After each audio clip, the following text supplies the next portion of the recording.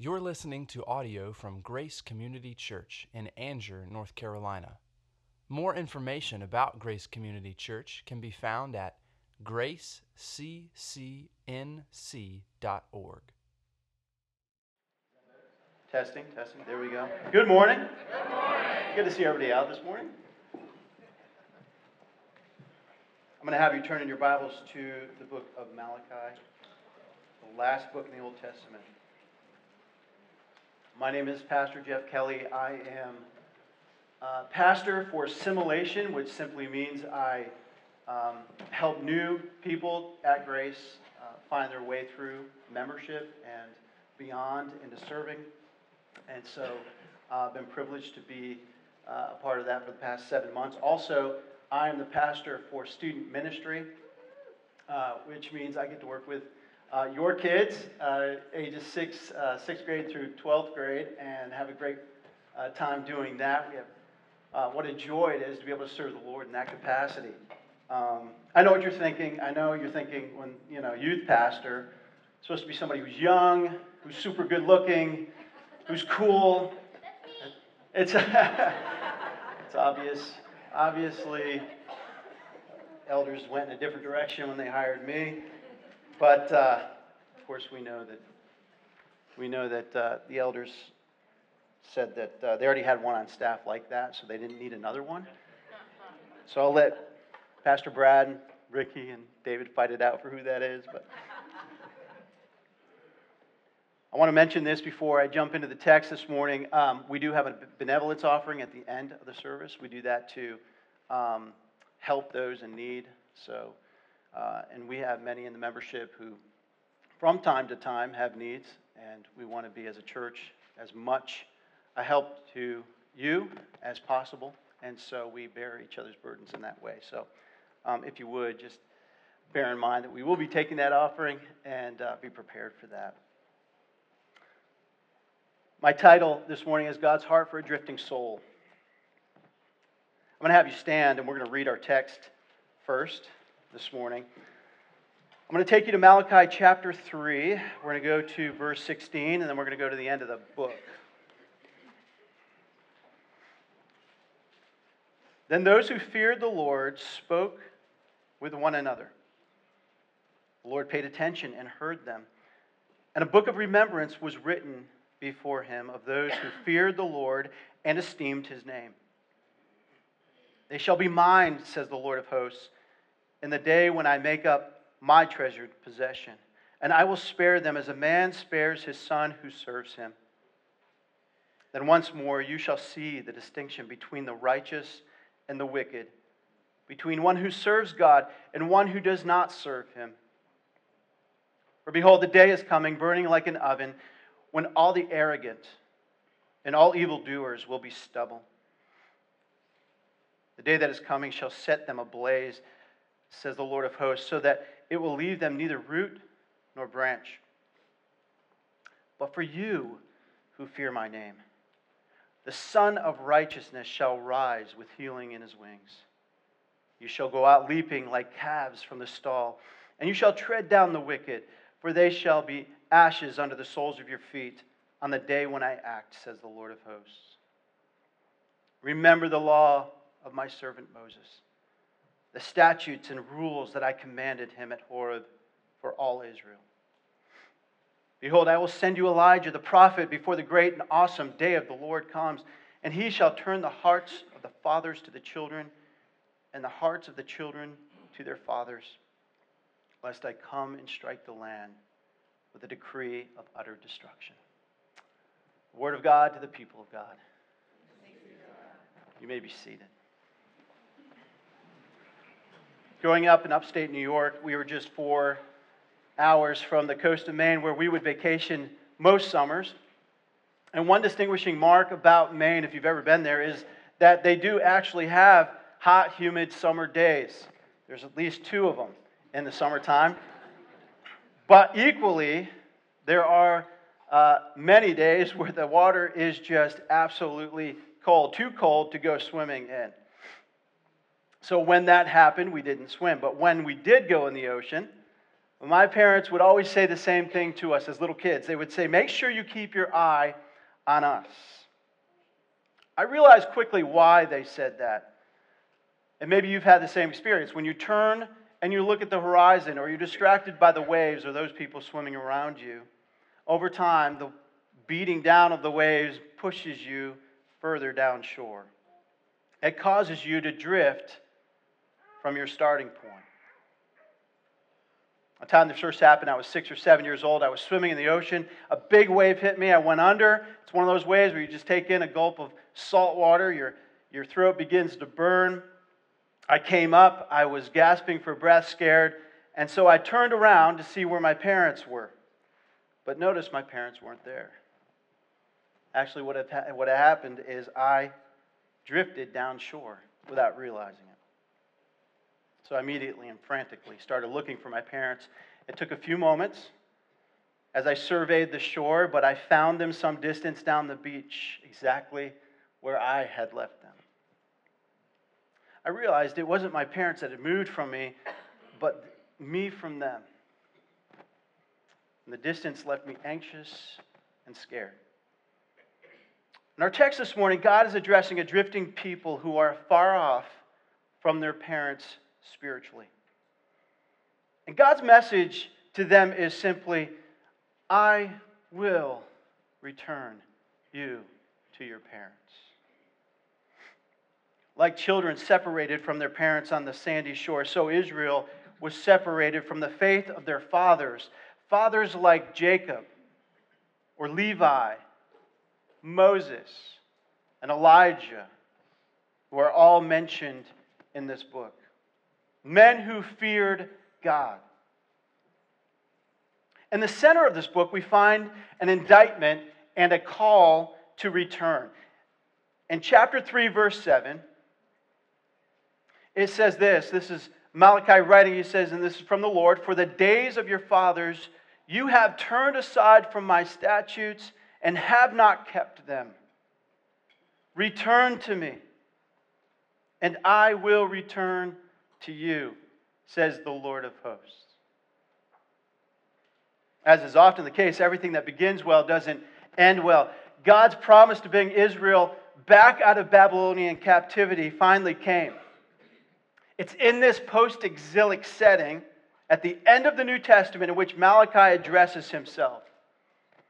At this point in history, the people of Israel had seen the work of Nehemiah rebuild the wall, kind of reestablish the walls of the temple. And Ezra comes in, the great priest, and he sets up worship. And as a result, Israel now found themselves in a position of rest. But as is often the case, rest coupled with prosperity is a deadly combination. Now that Jerusalem had returned to a substantial degree of normalcy, the inevitable lethargy, laxity, leniency in spiritual matters had developed.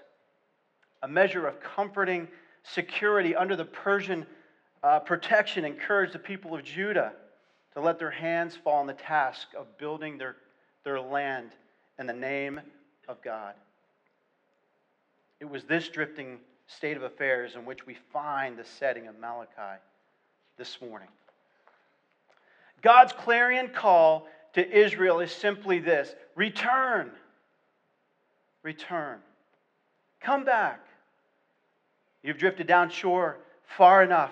Return to your fathers where there is life and peace. And this is God's call to all of us today, to everyone. Come unto me, all ye who labor and are heavy laden, and I will give you rest. Take my yoke upon you and learn from me, for I am gentle and lowly in heart, and you will find rest for your souls. What a promise that is. This morning's message is simply a call to all who have drifted. You're on a spiritual autopilot, maybe. Your soul is going through the motions, but your spirit is far from God. As the hymn writer once wrote, prone to wander, Lord, we feel it. Prone to leave the God we love. This is the state of affairs for Some of us from time to time find ourselves drifting further and further from truth, from God. And these are the things that Malachi points out to Israel. And so this is God's simple message to us today. I want you to see that there are many marks of a drifting soul, but I want to point out 3 this morning in the text. First, I want you to consider that the first mark of spiritual drift is that you simply begin to question God. You simply begin to question God. The second mark of spiritual drift is that you allow things in your life you know are wrong. And the third mark of spiritual drift is that you begin to see God in His wrath as opposed to His grace. These are the things that I want to focus in on this morning. So let's pray, and then we'll look at the first point. Father, thank you for being a God of grace, being a God of mercy, God of love. It's in this light, Lord, in which we read your text this morning. Father, we are all benefactors of your grace and how you condescended to us in the life of Christ. And now, Lord, we as a people, Father, are gathered this morning just full of joy and full of awe of what you've done. But Lord, there are times when we stray. I pray that you would use this text, Lord, to encourage us to return. In Christ's name, amen. The first mark of spiritual drift is that you begin to question God. You begin to question God. When playing in the ocean, a little drift is expected, and frankly, it's okay. It's not too dangerous. But longer we take our eyes off of our starting point or our parents, we move further down shore. Likewise, we might think a little spiritual drift is expected and even acceptable. So I want us to consider, what does a little spiritual drift look like? What does it begin as? Let me suggest to you this morning that spiritual drift begins by simply questioning God. Does God really love me? Does God really care about me? Now, these are questions you may have asked yourself or asked to God in the past. But this is exactly the way the book of Malachi begins. Look at Malachi chapter 1. This is the oracle, the word of God to Israel by Malachi. In verse 2, it says, I have loved you. This is God speaking to Israel. I have loved you, says the Lord. But you say, how have you loved us? 9 times in this book, Israel is said to question God. 4 times in chapter 1, 2 times in chapter 2, 3 times in chapter 3. This becomes the premise for God's indictment on Israel. Those questions. Questioning God. It starts in chapter 1, verse 2. I have loved you, says the Lord. Yet you say, how have you loved us? It's a common question we may ask when something seemingly goes wrong in our lives. Right? We lose a job. Get passed over for a job promotion. Right? Your marriage has soured. You feel trapped. Maybe it ends in divorce. Maybe your children go astray. Maybe you found out you owe a great sum of money to the IRS, or medical bills just pile up and there seems to be no way out. Maybe a homeschool mom is just frustrated with homeschooling and feels trapped in that setting. Maybe college kids feel pressured to pursue their parents' dreams for their lives instead of their own. Whatever the case, something arises that doesn't measure up to what you have envisioned for your life. And you can find yourself asking that question, does God love me? The question of God's love was the beginning of spiritual drift. Notice, they didn't back away from the sacrificial system. They didn't just abandon God. That's not the way this begins. They just became kind of half-hearted. Look at chapter 1, verses 6 through 8. A son honors his father and a servant his master. If then I am a father, where's my honor? And if I am a master, where's my fear? Says the Lord of hosts to you, O priests who despise my name. But you say, how have we despised your name? Notice this, by offering polluted bread upon my altar. But you say, how have we polluted you? By saying that to the Lord's table that may be despised when you offer blind animals in sacrifice. Is that not evil? And when you offer those that are lame or sick, is that not evil? Present that now to your governor. Will he accept you or show you favor, says the Lord of hosts. What was supposed to be a spotless lamb offered to a perfect God had now become diseased and rotten meat. This was their view of God. This is what he deserved. Look down at verse 12. But you profane it when you say that the Lord's table is polluted and its fruit, that is, its food, may be despised. But you say, what a weariness this is, and you snort at it, says the Lord of hosts. You bring what is taken by violence, or is lame or sick, and this you bring as your offering? Shall I accept this from your hand, says the Lord? This was the state of Israel. It wasn't that they abandoned their God, it was that they just became tired. And they weren't going to follow God as he commanded in the Old Testament. The priests were partial in the law. Look at Malachi chapter 2 and verse 7 and 8. He's speaking to the priests and he says this. He says, for the lips of a priest shall guard knowledge, and people should seek instruction from his mouth. For he is the messenger of the Lord of hosts. But you have turned aside from the way. You have caused many to stumble by your instruction. You have corrupted the covenant of Levi, says the Lord of hosts. This is what they've done. They've caused many to stumble by their instruction. No longer were they trusted God followers. They were the exact opposite. So how did this downward spiral or spiritual drift begin? Well, it all began in chapter 1, verse 2, where they began to question God's love. Does God love us? And why do they question God's love? Well, it's not immediately apparent why they question God's love. In other words, we're looking for something that would kind of trigger that, right? What circumstance in Israel happened that would cause... God brought them back from out of bondage. They're living in prosperity. So why now would they question God's love? Well, I think we get a clue in chapter 3, verses 13 through 15. Where God says this, your words have been hard against me, says the Lord, but you say, how have we spoken against you? You have said, it is vain to serve God. What is the profit of our keeping his charge or walking as in mourning before the Lord of hosts? And now we call the arrogant blessed. Evildoers not only prosper, but they put God to the test and they escape. You see what's happening here? Israel became concerned about what was happening with everybody else.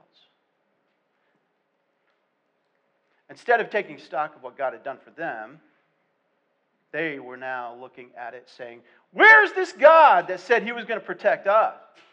Why is he protecting them, the evildoers? In chapter 2, verse 17, they ask the question, where is the God of justice? Where is the God of justice? Israel was asking the same question Job asked centuries before. Why do the evil prosper and the righteous suffer? You see, when you take your eyes off God and the blessings he's poured on you, you begin to look at other people's lives and compare. And then you judge and you come up short. This is easy to do. Some of you have done it on Facebook before, where you see people's travel adventures, right, dining experiences, You see their social events, you see their children's successes, and it's kind of an aggregate of all these wonderful things that are happening to people's lives, but yours. Why aren't my children like that? Have you ever caught yourself saying, they're going to Disney World again? They're on another missions trip? Are you kidding me? Right, we've all done it.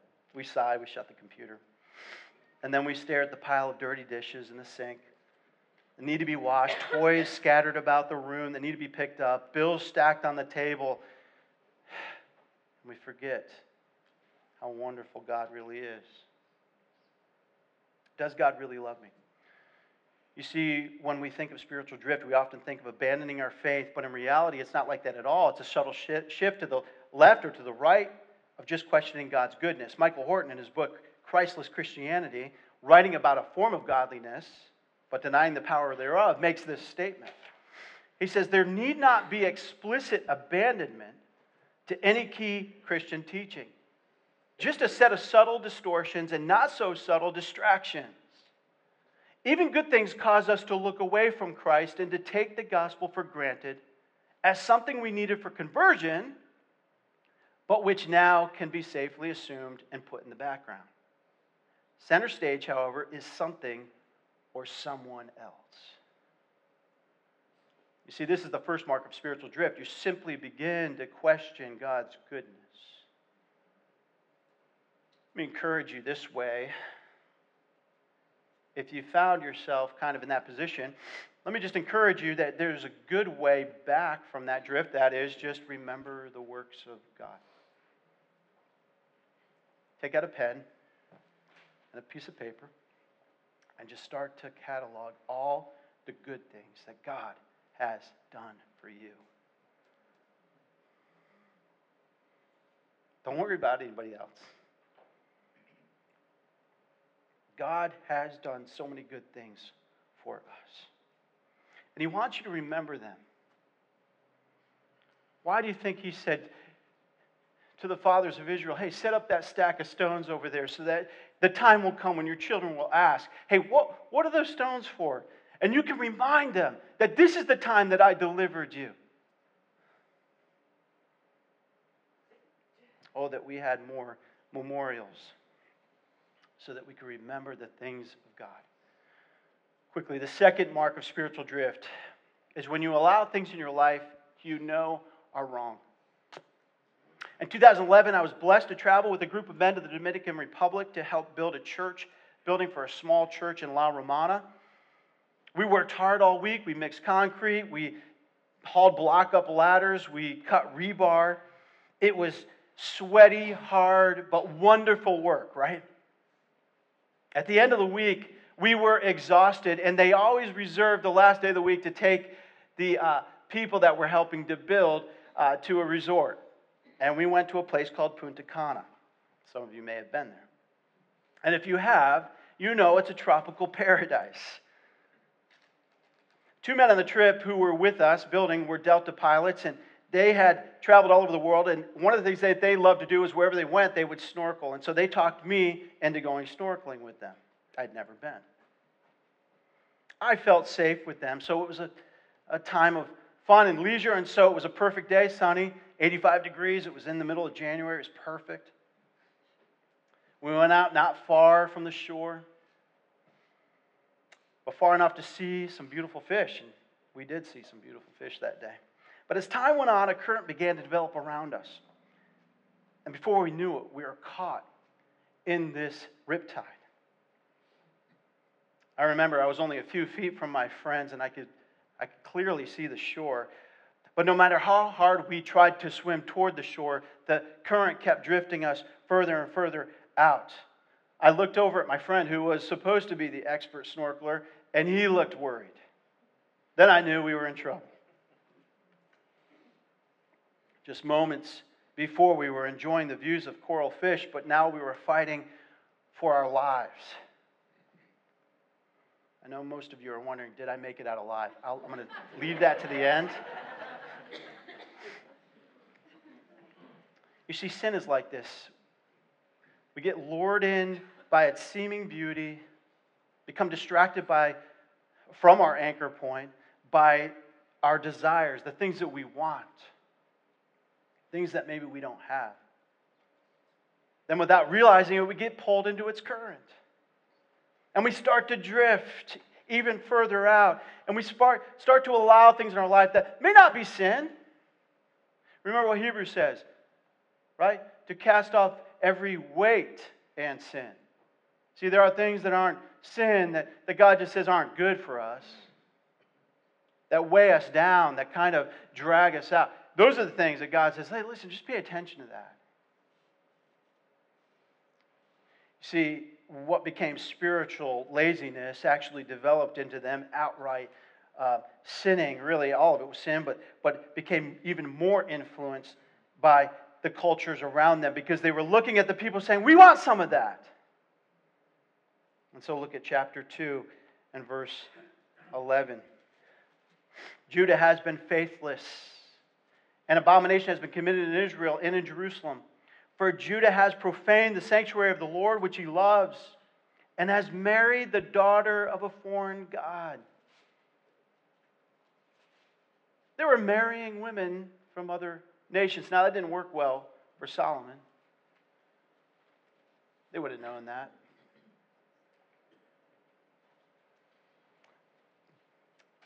They also began to, in conjunction with this, divorce was rampant. Look at verse 15 in chapter 2.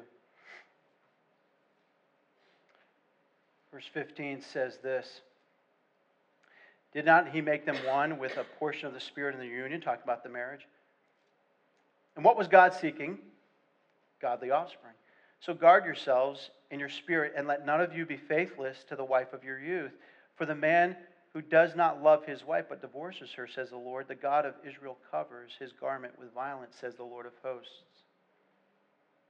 So they were marrying outside of Israel. They were just rampant divorce was going on for any reason at all. They began to do things that they knew were wrong. The people began to rob from God. Look at chapter 3, verses 8 and 9. Will a man rob God? Yet you're robbing me. But you say, how have we robbed you? In your tithes and contributions.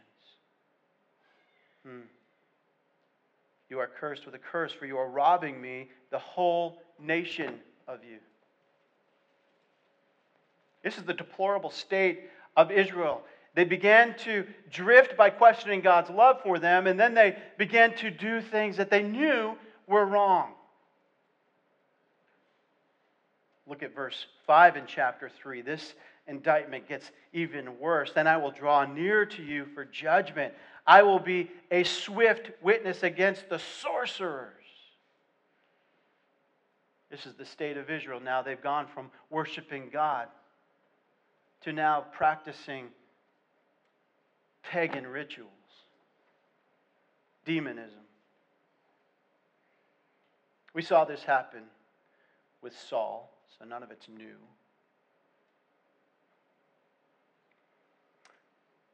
I will be a swift witness against the sorcerers, against the adulterers, against those who swear falsely, against those who oppress the hired worker and his wages, the widow and the fatherless, against those who thrust aside the sojourner, and do not fear me, says the Lord of hosts.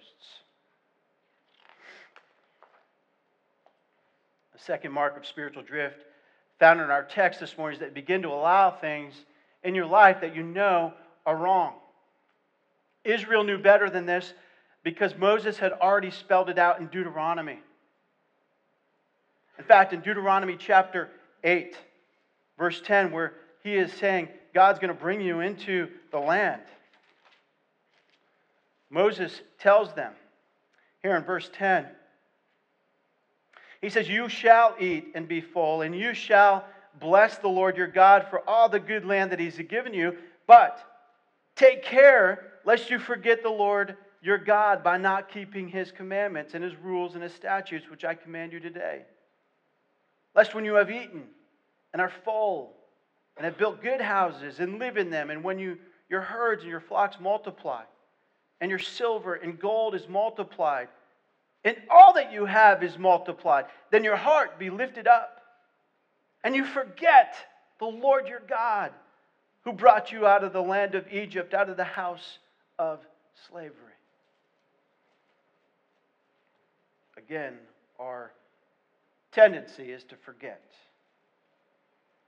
This is why in Malachi chapter 4 in our text, in verse 4, God says, remember the law of my servant Moses. We just read it, right? Deuteronomy. Remember that law.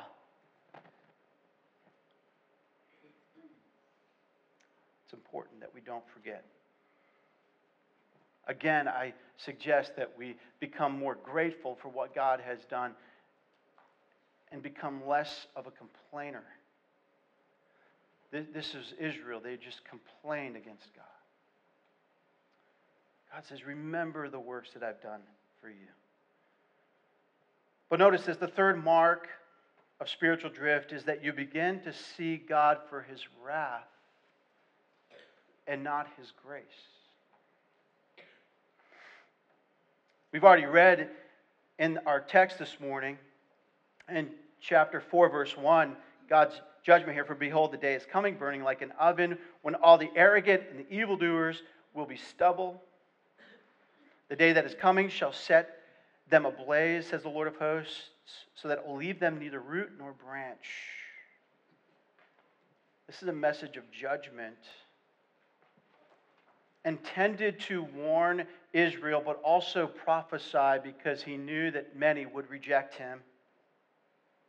But let me suggest to you, if you read the Old Testament and come away thinking God is an angry God, full of judgment and wrath, waiting to condemn people, that is because that's what you want to see.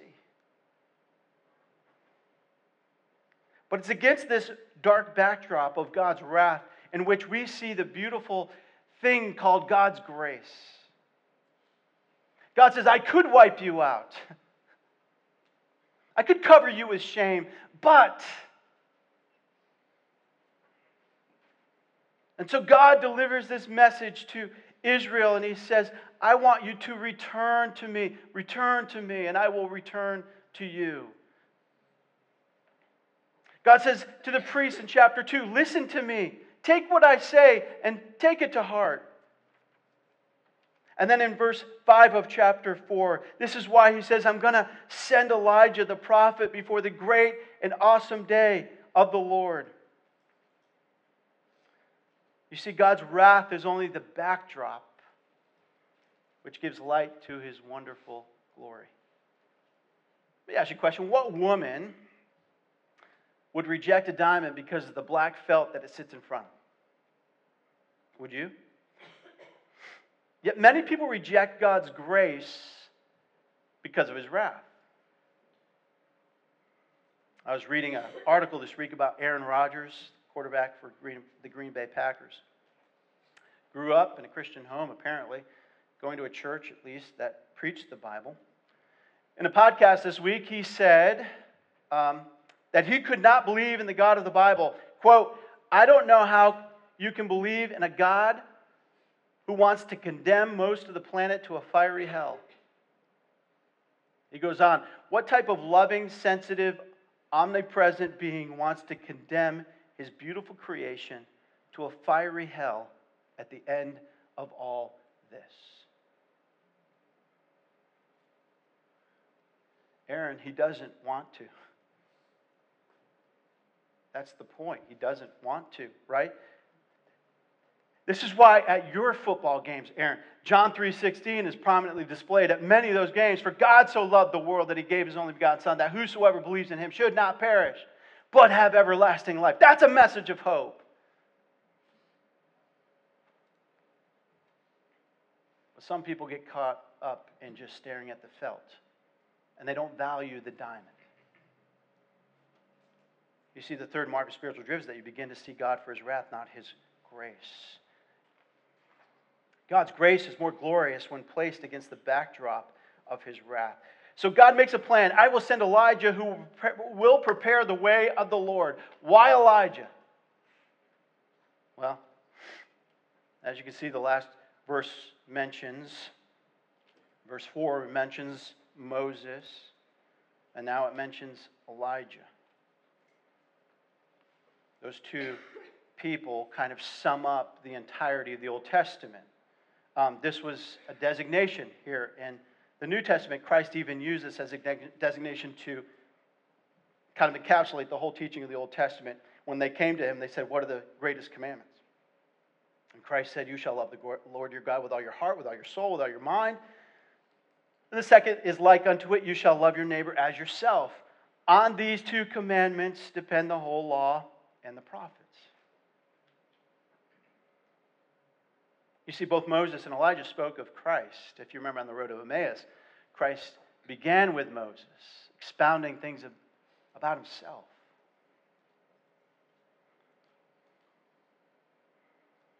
So Malachi mentions Elijah coming again. Now, the Jewish people today set a place when they celebrate Passover. There's a seat that they hold for Elijah in anticipation of his return, because they believe that Elijah is still yet to come.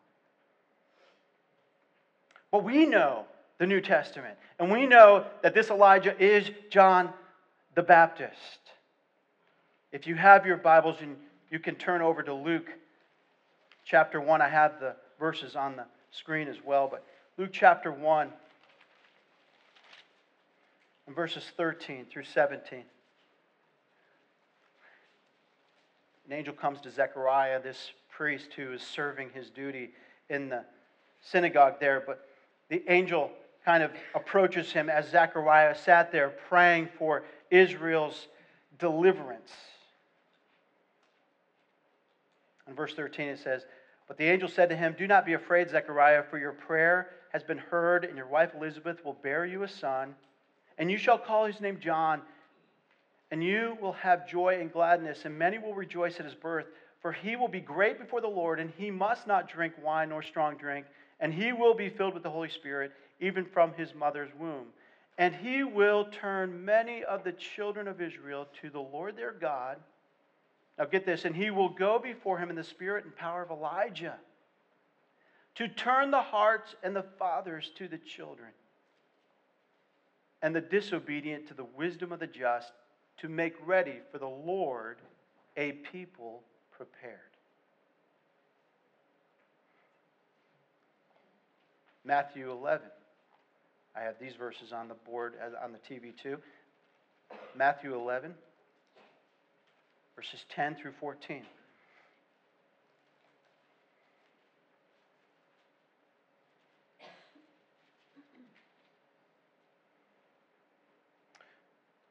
Speaking of John the Baptist, he says, "This is he of whom it is written, 'Behold, I send my messenger before your face, who will prepare your way before you.'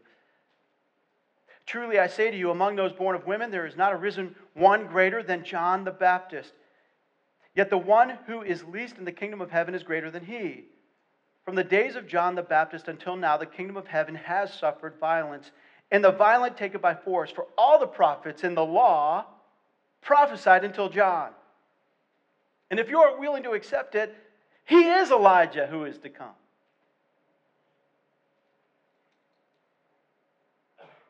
What is said of John is that he could turn the hearts of the children back to their fathers. How? By preparing the way of the Lord. Ultimately, he would point to the Savior, point to Jesus Christ.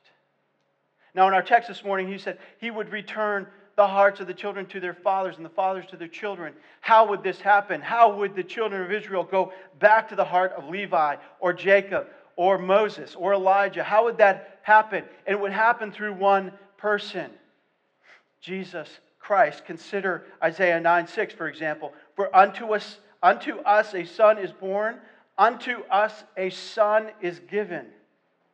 And the government shall be upon his shoulder, and his name shall be called Wonderful Counselor, Mighty God, Everlasting Father, Prince of Peace." Jesus is called the Everlasting Father. Moses and Elijah are paramount. In fact, if you travel to the end of Matthew, you'll find Matthew's recording of the transfiguration of Christ and who was there with Christ, Moses, and Elijah. And Christ was there as the fulfillment of the Old Testament. I am the way, the truth, and the life. No man comes to the Father but by me. Jesus said that. John 14:6. Spiritual drift must require us to look to Jesus for that return. You see, John the Baptist came to the Jews, and the Jews did not receive him. I want to read one more passage. This was John saying this in Matthew chapter 3, verses 7 through 10.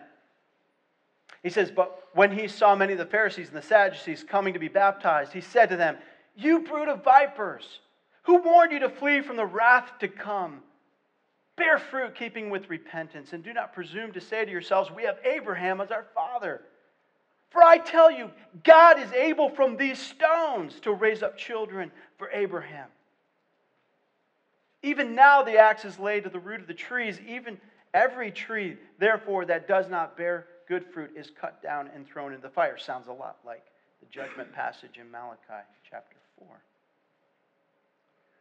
You see, when Israel rejected John, Jesus took the message to the streets of Jerusalem, began to proclaim the name of Jesus Christ through Peter, and many came back to their fathers. The origins of the local New Testament church begin in Israel, begin with the Jewish people. Sometimes we forget that.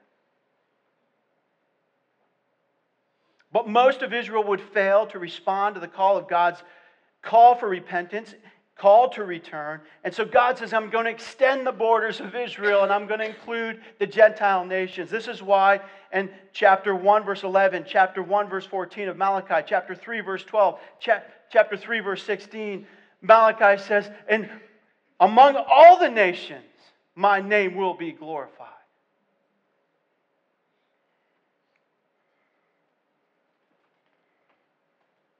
This is God's promise this morning, is that God will raise up a people for His name, and which He has done. It's called the local church. This is why the church is the pillar and ground of the truth. The third mark of spiritual drift then in our text is that we start to see God's wrath rather than His grace. When you've drifted further and further down the shore, God doesn't look so gracious anymore. All you start to see is His chastening and His wrath. You say, I'm saved. Am I in danger of spiritual drift? It's a good question. I would say yes, but not unto condemnation, of course. We believe that when you place your faith in Jesus Christ, it wasn't done because of any good work that you have done. Therefore, there's no work you could do to undo that. It's as simple as that. So what is the call of God to you? Well, what's the danger, right?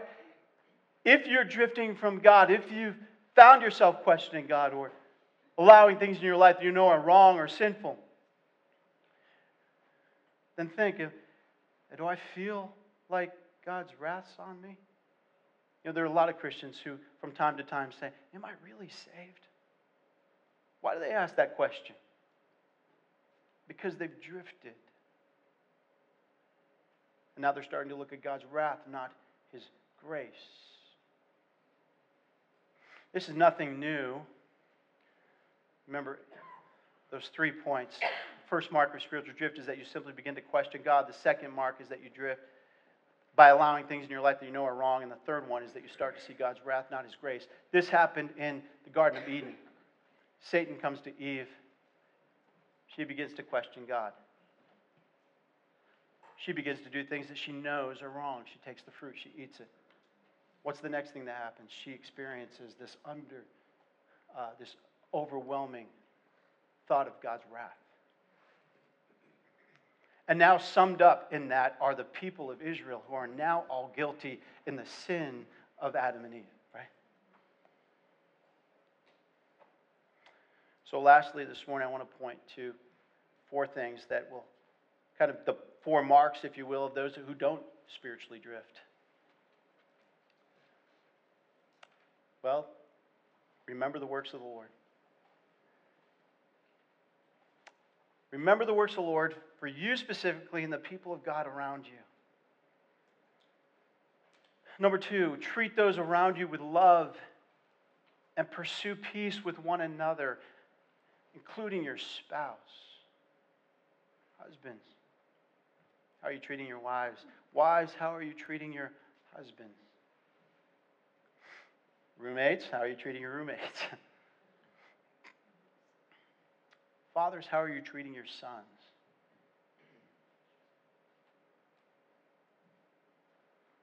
Number 3, trust Him wholly with your life, which includes your finances. The Israelites were robbing from God by withholding sacrificial giving. This was a mark against them. And God says, listen, I love a cheerful giver. Give joyfully, give sacrificially, work of God. I will far outdo your expectation. And how I provide for you. It's not always material. We know that. But it's far greater than material things. And then lastly, I want you to sit at the feet of Jesus and savor His grace. Friends, God's call is not flashy. It's not a moment of great lights and a whiz-bang experience. It's just a simple call. If you found yourself drifting away from God, return. Return to Him. Let's pray. Father, thank you for your text, for your word through the prophet Malachi. Thank you for John the Baptist. Thank you for Jesus Christ. What a joy it is, Father, to, Lord, look into the perfect law of liberty. And, Lord, be set free from the bondage of our own making. And, Lord, to simply come back and confess, repent, and find safety and love through Jesus Christ. Lord, we thank you for this church. We thank you for the wonderful preaching that goes on week after week after week through Pastor Brad and many others, Lord. What a privilege it is for these people, for all of us, Lord, to sit under the Word of God. We pray that, Lord, this church would be a bastion of love, Lord, that people would see this place as just incredibly loving. And we think of that, Lord, in terms of the benevolence offering that we're about to take, Lord. What a joy it is to be able to give back to you. I pray that we would do that, Lord. And so bless us now as a people. In Christ's name, amen.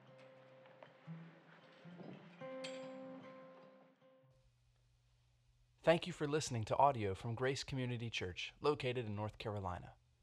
Feel free to make copies of this audio content to share with others. But please do not charge for those copies or alter the content in any way without permission. For more information about Grace Community Church, go to graceccnc.org.